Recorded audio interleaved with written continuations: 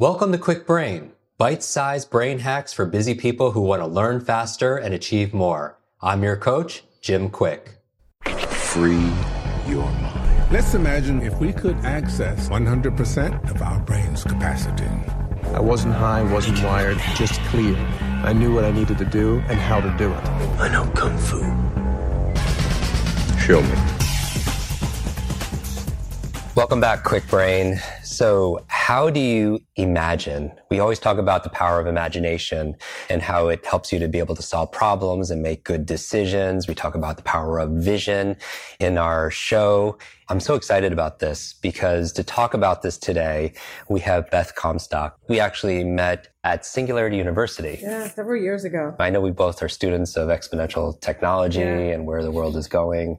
And we talk about learning and transformation and leadership. We share a love of brain science. It is. We could geek out often exactly. about that. So Beth is, as many of you know, the former CMO and vice chair of General Electric. So you have an incredible amount of history there. What I wanted to talk about is your new book. I'm excited about this because I read it last night. It's called Imagine It Forward. And it talks about courage. It talks about creativity. It talks about change. Yeah. And I wanted to talk about imagination. How do you define imagination and how do we tap this incredible potential, both in individuals and organizations? Yeah, I mean, to me, imagination is sort of our innate humanness. It's often something that makes people at work feel very uncomfortable. As I sort of put my book together and thought about the arc of a career, imagination was a word that just had carried me through, even to the point that it became part of the tagline that I helped launch at GE. And why I'm so fascinated with it is because it is about creative problem solving. It is about that ability to take leaps of faith and kind of ponder new potential futures. And I think it's a bit of a challenge in the world we're in right now. And I call it in the book the imagination gap, that I feel too many companies are just focused on the here and now. They want to already know the answer. They want efficiency, productivity, short-termism, and the idea of actually thinking ahead, both good and bad. I mean, thinking ahead isn't all just everything positive. We don't do that. We don't make time. It seems like a luxury. And so I believe efficiency and all of our focus on data is squeezing the imagination out of us. People don't schedule even like white space. Not at all. So I was reading your book and you're talking about space so you could have that time to have your thoughts pondered, to be able to be creative. And so what would you recommend then? What keeps people from doing this? Besides the fact that they don't really teach that in school. Yeah. It's something that scares people. The idea of creativity, it makes it sound like we're supposed to be wearing a beret and holding a paintbrush. And, you know, it's like, oh, you do that in your free time. As opposed to the fact that, again, in the age of AI, where basically everything that's manual and repeatable is going to be taken over, all we're going to be left with is our human creativity and imagination. And we're not training people of what do we do with it. What I've learned in the course of my career, I think my own personal journey, I think people are first afraid of it. I think they're afraid of maybe their power of, can they think of a creative idea, and they're afraid of what that means if they can. Conversely, I think some people just are convinced they're not that way. And they somehow, early in life, people told them you're not creative. And so they're afraid of even expressing themselves. And what I try to do in the book is say, really, I think it's behavior science. Your first step is to just give yourself permission. Just say, I'm going to take a risk on that. I'm just going to try one small thing. So it's like speaking up in that meeting. Exactly. Put one idea out there, just one small thing that is kind of a leap forward. And so I think that's what happens is people don't give themselves permission because they're afraid of it for whatever reason. It's interesting because the expectations of being judged, if you buy into other people's opinions and expectations, you literally could just go broke sometimes. And I could see that when we're talking about behavioral science, how that can limit somebody from wanting to make a mistake. Yeah, it is a lot of fear to make a mistake. It's also our own fears. Like we imagine things in our heads and then we try to get it out on paper in the world. And it's never as good out here as it is up there, right? It's right, especially when you're iterating. Yeah. I mean, I thought my book, like, it's going to be brilliant. And little did I know, like 18 months later, how many iterations, it's a struggle. Do you think some people, they don't take that first step because they want it to be perfect? Yeah, I think that's a lot of it. I think anytime I meet a high school teacher or a college professor, I ask them this question, what are you seeing in your students? And I now have enough pattern recognition there. They're seeing their students afraid to take a risk.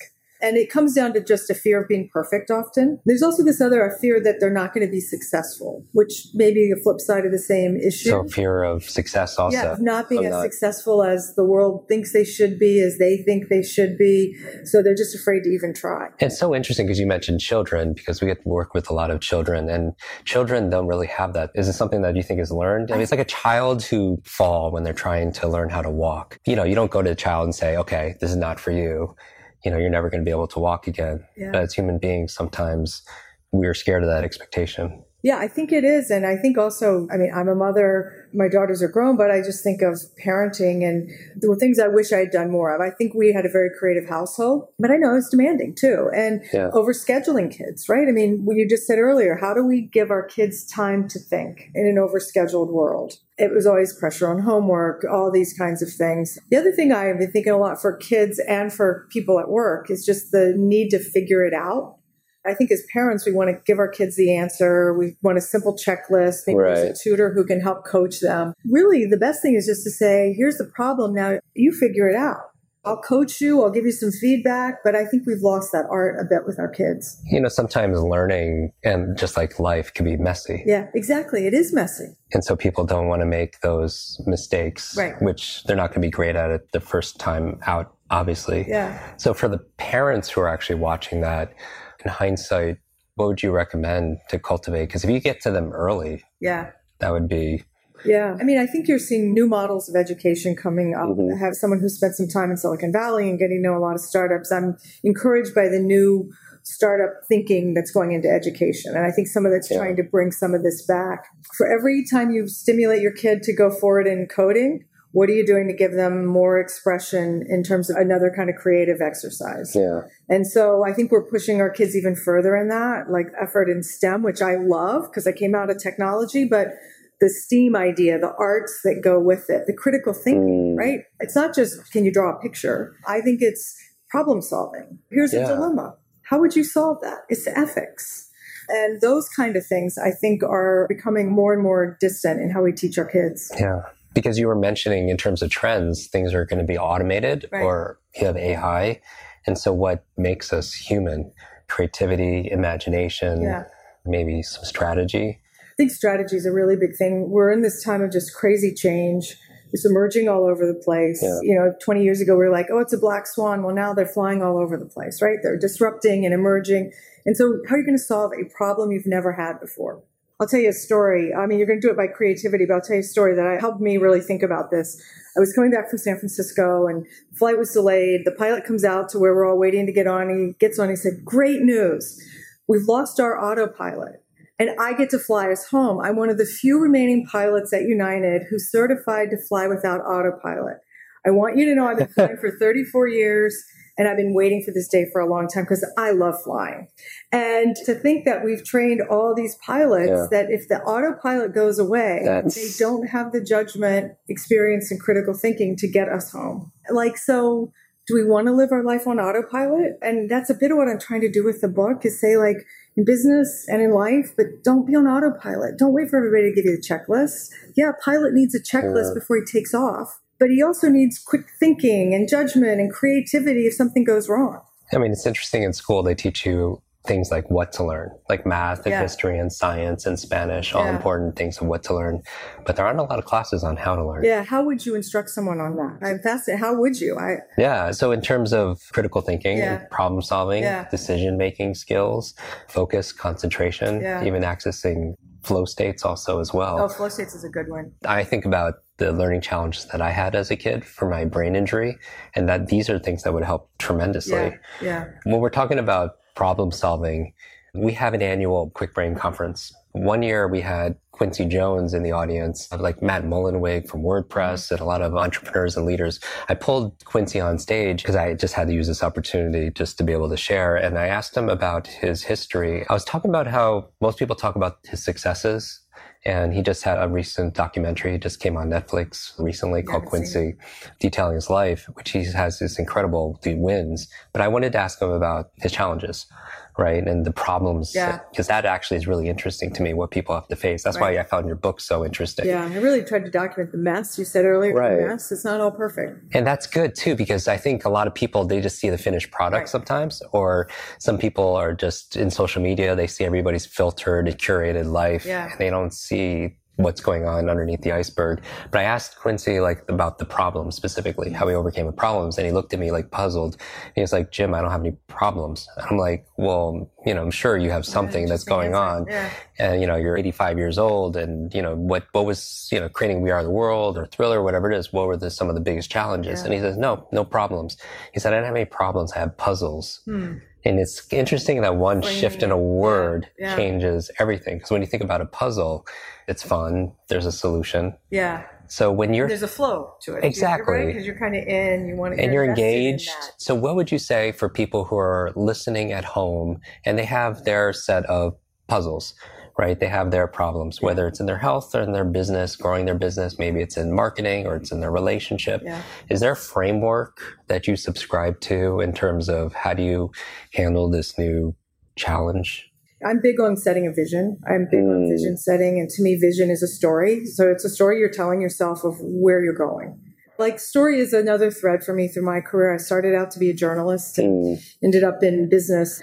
But I believe in story and the power of story to move you forward. And I think a couple of things about story is you have to recognize where you've come from. Okay. But it's not just all about here I'm going in the future. Like, where did I come from? And it's an aspiration. I may not get there. I aspire to get there. Where I've come from makes me believe I'm going to get there. And so I think that's a really important thing. Don't lose sight of that vision. I think there's a test and learn method. You just got to start. You just got to, okay, here's where I'm going. I want to get better health, which I did this year when I sort of left my company. I want to get better health. I have a vision of what that looks like.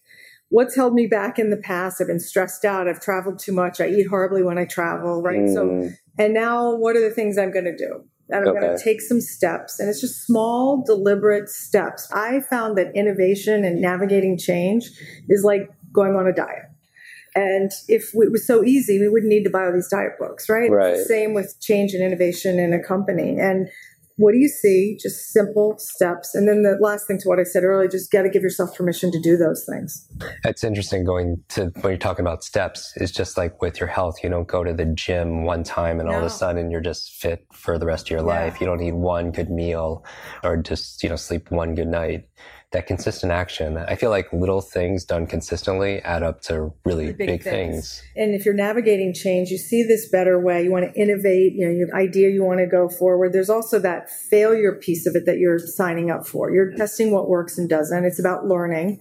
And I worry about that these days in our world because it's like, I think Silicon Valley has contributed this fail fast, fail small. Like it's all really fun.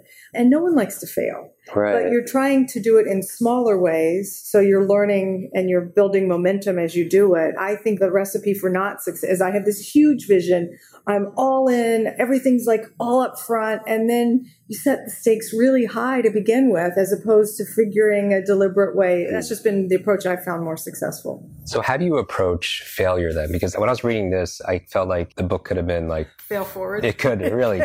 Was this the title? I always wanted to do something with imagination. The forward part to me was about the future. And also just quite literally, I wanted it to be able to give it to somebody. Like, here's some courage. I'd like you to give yourself and permission to go for it. So there was that play on it. But I had to share the messiness of the struggle. You're not going to get everything right, and it wouldn't be sincere. Maybe people don't realize that failure is not the opposite of success. It's part of it. Yeah, I have this quote in the book that I like. But it's if failure is not an option, then neither is success. Oh, I love that. So what I would recommend is everybody in our Quick Brain community to be able to pick up this book. A lot of you are in our Book a Week club, 1 book a week hashtag. And so I encourage this because here, what I love about this is with your decades of experience, somebody could sit down in a few days and read this book, because if you got benefit from this conversation, there's so much more in here. And so not only read it, but also apply it. Thanks, Jim. Thanks for the opportunity. Love talking to you. Thank you so much. Want to double your brain speed and memory power? If you'd like to learn rapidly and get ahead faster, I'd like to give you my brand new Quick Brain Accelerator program. You will discover exactly what I teach my clients to learn, read, and remember anything in half the time. There is no charge. It's my gift to you for being one of our subscribers. That's kwikbrain.com. Or simply text the word podcast to 916-822-7246 and we'll send you a direct link. That's 916-82-BRAIN.